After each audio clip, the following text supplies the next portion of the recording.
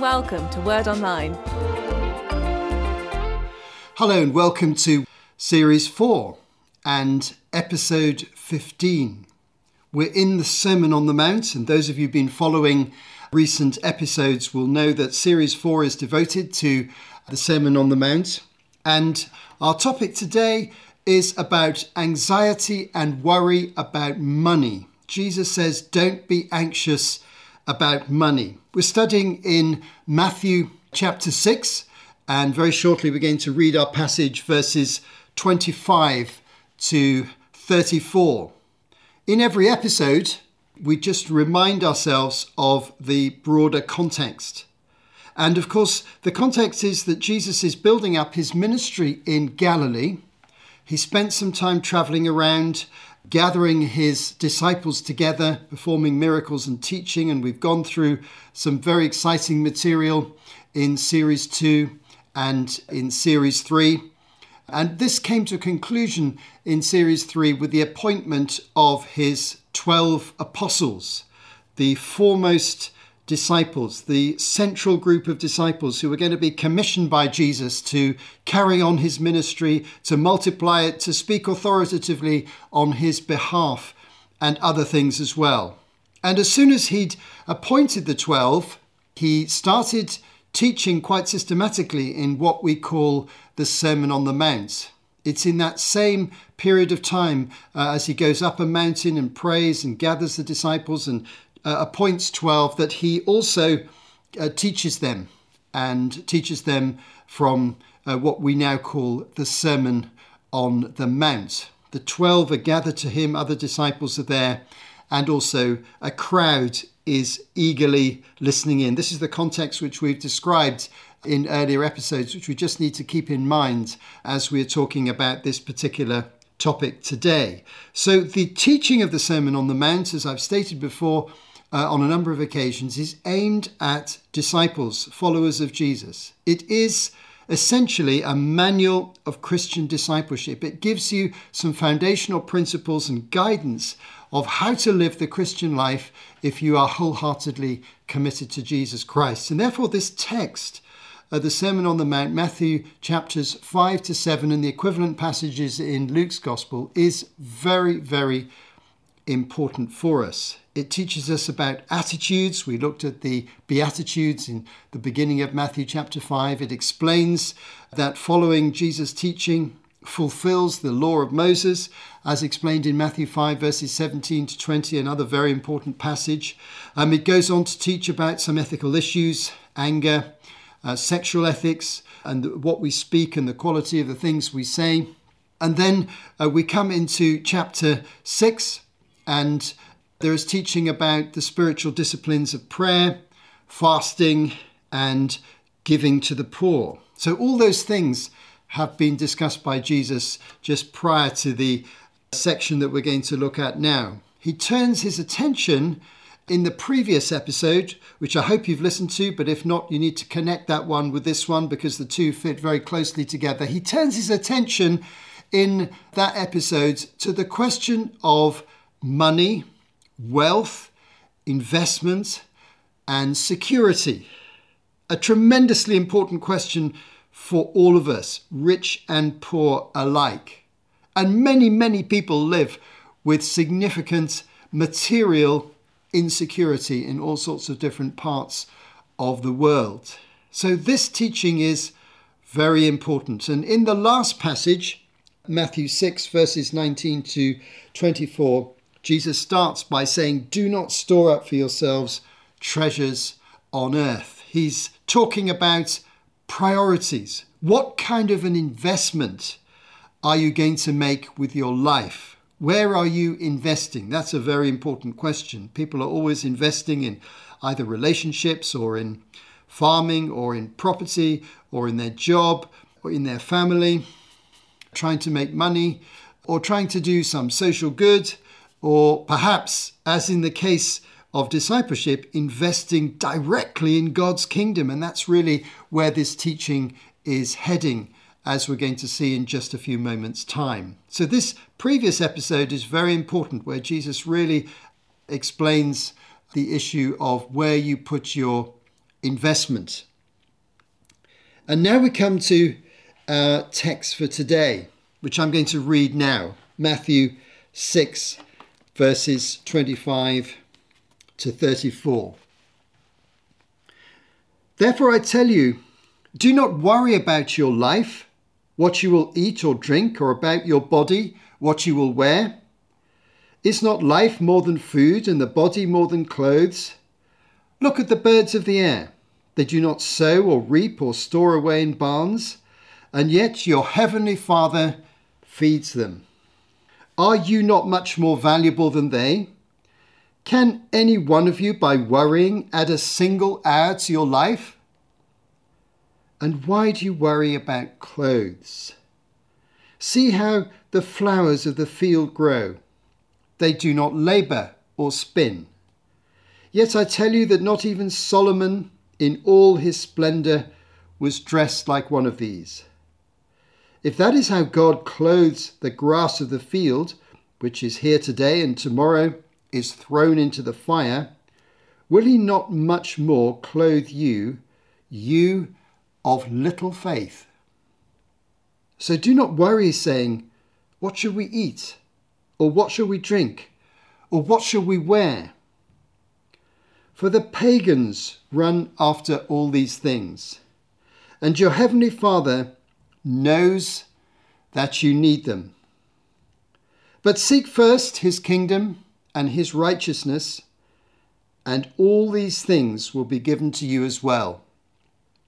Therefore do not worry about tomorrow, for tomorrow will worry about itself. Each day has enough trouble of its own. Well, in this passage is that famous and wonderful statement, but seek first his kingdom and his righteousness, which we're going to come to in just a moment. It's a great climax of Jesus' teaching. But before we get there, we need to connect this passage with the last one, because Jesus starts in verse 25 by saying, therefore I tell you, do not worry about your life. Now, the word worry is one that I want to just think about for a moment. And then we're going to connect the two passages together. Do not worry. What does worry actually mean? Worry is a state of anxiety or fear or deep uncertainty about the future. It's a state of mind. It's a state of agitation. It's often quite an emotional state, and it interrupts our pattern of living, this sense of anxiety. It can create anger, it can create depression, it can create all sorts of different emotional responses. And we need to distinguish worry from reasonable concern and good planning for the future. Jesus makes it clear elsewhere, even in the Sermon on the Mount, that it's good to plan. And it's good to think about the future. And it's good to structure your life in such a way that you are building a good life, making a good future. For example, in the last passage of the Sermon on the Mount, which we'll come to in a future episode in chapter 7, Jesus likens his listeners to two groups of people. One who build a house for their family on a very firm foundation built of rock, made of rock, and others who build a house for their family on a very poor foundation which has a lot of sand in it. And he draws a distinction. He said, if you're building on rock, then if the hard things and difficulties in life come, storms, the house will stand. If it's on sand, then when storms come, the foundations will give way. Now, that whole teaching, which we'll come to in detail, implies that we're planning, we're thinking. And so financial planning and financial management, as an example of that, is a good thing. But that's to be distinguished fundamentally from a state of anxiety, which sort of overtakes you and fundamentally affects your well-being and often greatly influences people around you. Jesus says, don't worry. But he says, don't worry, because of other teachings that he's given. He starts verse 25 with that very important word, therefore. So therefore means as a result of the things previously stated. So he gives in the previous teaching 3 reasons not to worry. First of all, in verses 19 to 21, which we looked at in the last episode, where it says, don't store up for yourselves treasures on earth where moth and vermin destroy and where thieves break in and steal, but store up for yourselves treasures in heaven where moths and vermin do not destroy and where thieves do not break in and steal, for where your treasure is, there your heart will be also. In this teaching, Jesus is saying earthly treasure does not satisfy us, our need for meaning and significance and value. And it doesn't last. It's fragile. You can lose it. Many of you will know exactly what I mean. You can gain money, but you can lose money. And very often you can lose money a lot faster than you can gain it. So Jesus is saying, don't worry about things because you shouldn't be investing too much there anyway. You should really be investing in God's kingdom. And in verse 22 and 23, Jesus points out that a pursuit of money and materialism distorts our moral and spiritual vision. We looked at this last time. The eye is the lamp of the body. If your eyes are healthy, your whole body will be full of light. But if your eyes are unhealthy, your whole body will be full of darkness. If then the light within you is darkness, how great is that darkness? The pursuit of money and wealth comes in many forms, and it's rampant across every society. Lots of people are very keen to get rich, to get secure, to make a lot of money, to make a big impression with their wealth. But it distorts our moral and spiritual vision. It always tends to focus our attention on ourselves. And the more interested we get in materialism and money, the more we build barriers around ourselves to protect ourselves from losing what we have gained. So Jesus gives this as another reason, saying, don't worry about it, because if you're so keen on accumulating material possessions, it's going to do you some harm anyway. It's going to focus you selfishly much more on yourself, and that's not a good thing. And in verse 24, Jesus points out that money is a bad master. No one can serve 2 masters. Either he'll hate the one and love the other, or be devoted to the one and despise the other. You cannot serve both God and money. Now, with all these things in mind, Jesus then says, therefore, don't worry. And the connection is that worrying about money and focusing on accumulating a lot of money and making yourself secure actually does you harm. It can harm you psychologically, can harm you spiritually, and it can distort your understanding of the kingdom of God so that you're not following him wholeheartedly.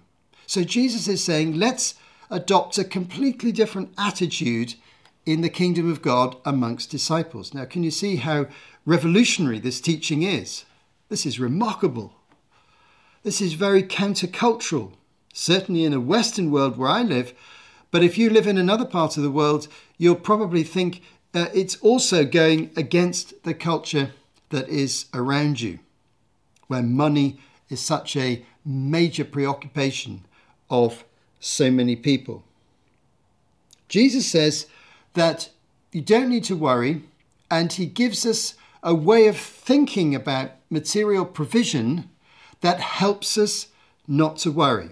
So let's just think about that for a moment, because it's all very well just having the command, don't worry, but those who are prone to anxiety know that it's not something you can snap out of very easily. It's something that absorbs a lot of your emotional energies very easily.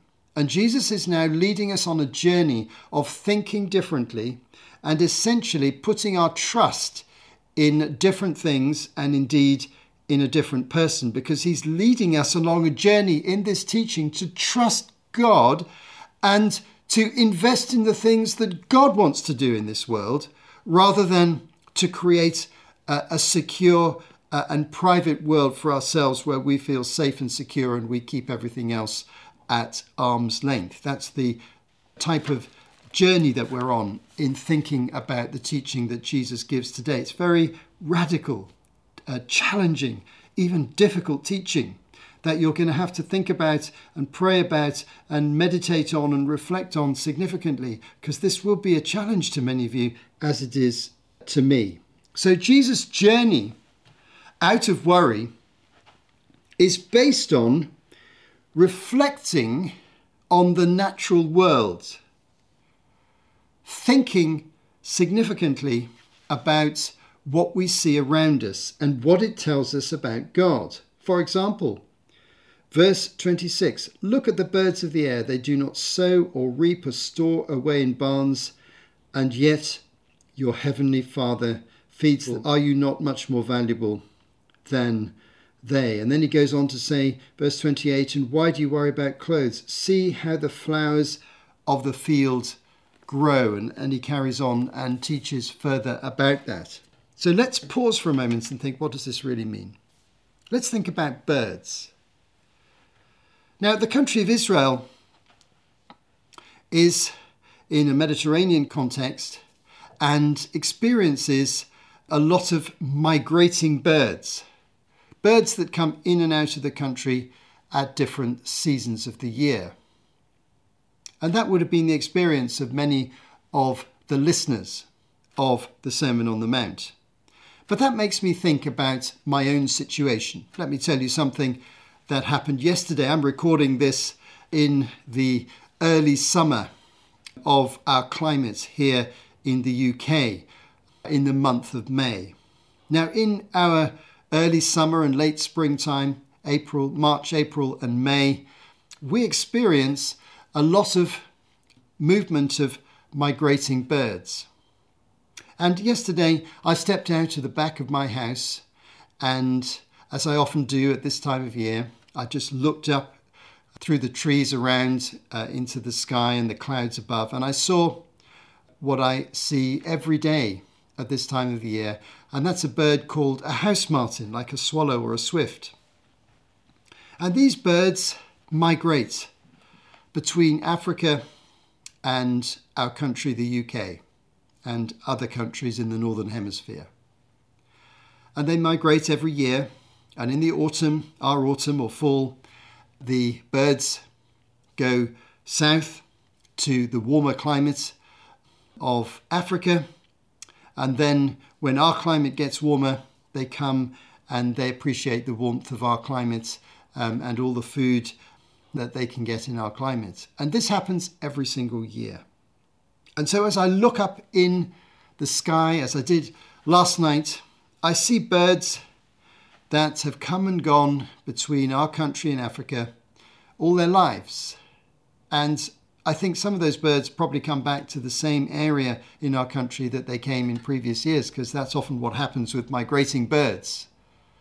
And I think more deeply, and I think they're not worried. They're not anxious. They travel to get a good climate, good foods, good living conditions, good breeding conditions from one country to another. God is looking after them. God is providing for them. They're still there in abundance, year after year. And it's that sort of thought that Jesus wants us to dwell on. And yesterday also, I visited a shop in our town where plants and flowers are sold. And I saw such beauty. And my wife and I were buying some plants, which is a wonderful thing to be able to do. Such beauty, so many flowers, so beautifully clothed with colour in their petals and the structure. So many multitudes of wonderful colours. And we love the beautiful colours of clothing. But Jesus saying here that the flowers are beautifully clothed without even consciously thinking about it, without worrying about it. They don't have the capacity to worry. They're not that sort of creature. They're plants. But they have an incredible ability to flourish and be colourful and to be provided for. And so Jesus wants us to learn from the natural world, the plant life, the bird life, the animal life, and to realise that God provides for them in amazing ways. And even though that doesn't work out perfectly every time because of the complexities of our world and the fact we live in a fallen world, yet the abundant provision of God is always evident when you look around you. And that's really worth doing where you live, in your country, in your location.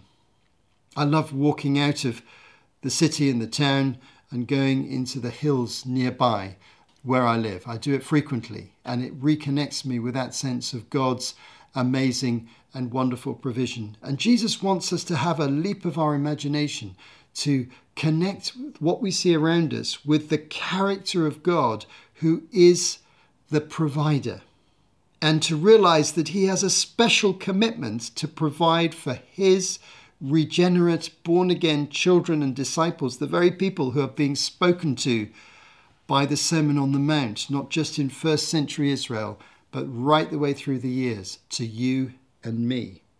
And Jesus is inviting us to trust that same God. Yes, we plan. Yes, we work. Yes, we make wise decisions. Yes, we think about money. Yes, we budget. Yes, we need to save at times. Yes, we need to look after our families. Yes, we need to be careful with our crops if we have a small holding. Yes, we need to be careful with our possessions. But we don't need to worry. And we don't need to worry when things aren't working out as perfectly as we would like. What we need to do is to trust God. Jesus says it's the pagans, the people without Christ or faith, who are rushing around worrying. The pagans run after these things, says Jesus. They're anxious, trying to accumulate all the time. No, we don't need to do that, because your Heavenly Father knows that you need them. And so this leads us to the final point and the climax of this teaching, which links together the two passages from the last episode to this one. Verse 33, "But seek first his kingdom and his righteousness, and all these things will be given to you as well."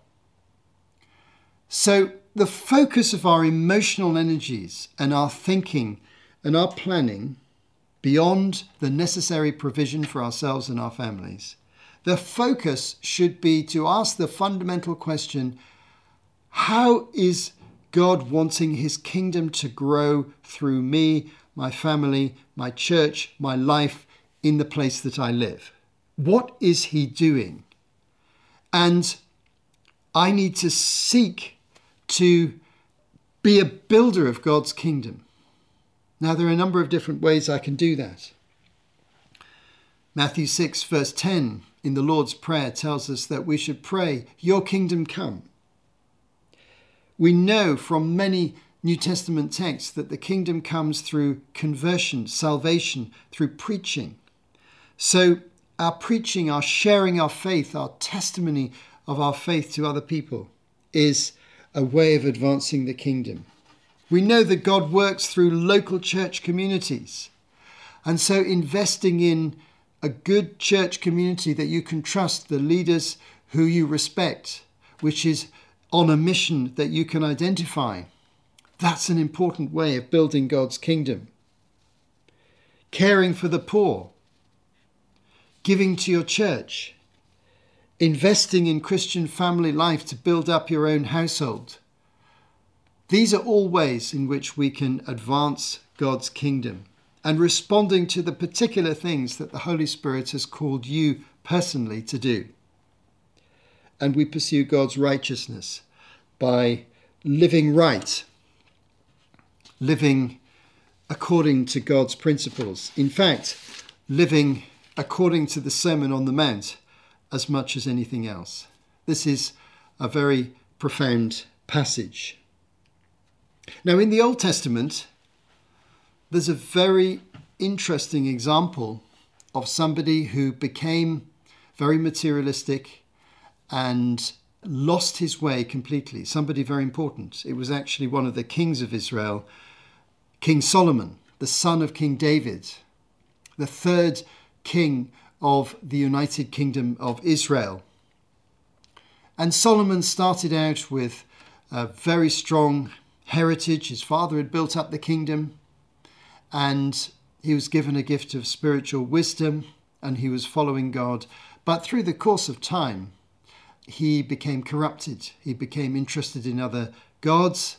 He became interested in womanizing and gathering women to him. And he became interested in gathering material possessions. And he became very rich, but he became very materialistic. And he fell into spiritual depression and decline, and he came under the judgment of God. This is recorded in the book of Ecclesiastes, and if you read chapter 2, you'll see the description of Solomon's life as he pursued material things, and he found it was ultimately meaningless. And that's really what Jesus is saying here. Material things seem tremendously attractive at the time, but ultimately they lead nowhere. You can't take them into eternity.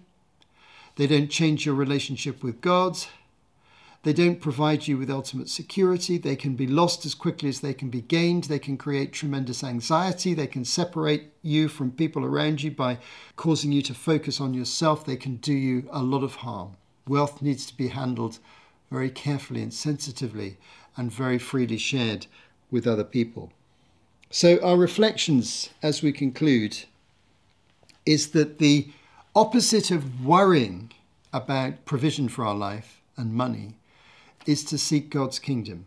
It's amazing what happens when you think consciously and actively all the time about how you can please God, how you can serve his kingdom. It puts everything else into glorious perspective, and it enhances that sense of trust because we see God providing for us. God never promised material wealth to his disciples. It's a false gospel to say that he wants to make you richer and richer. No, he promised to meet your needs. That is what is explicitly taught here.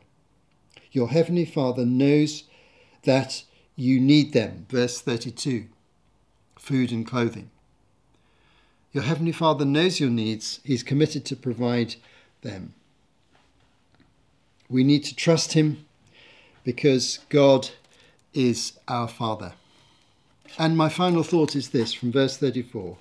Therefore do not worry about tomorrow, for tomorrow will worry about itself. Each day has enough trouble of its own. You can't control the future. And if there's a little tendency in you to try and control everything so you can manage it, here's an opportunity to let go of control and to increase your faith and trust in the living God. Plan for the future?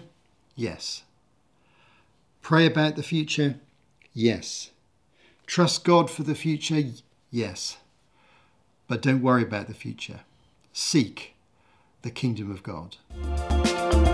You have been listening to Martin Charlesworth for Word Online. To find out more, visit wordonline.org.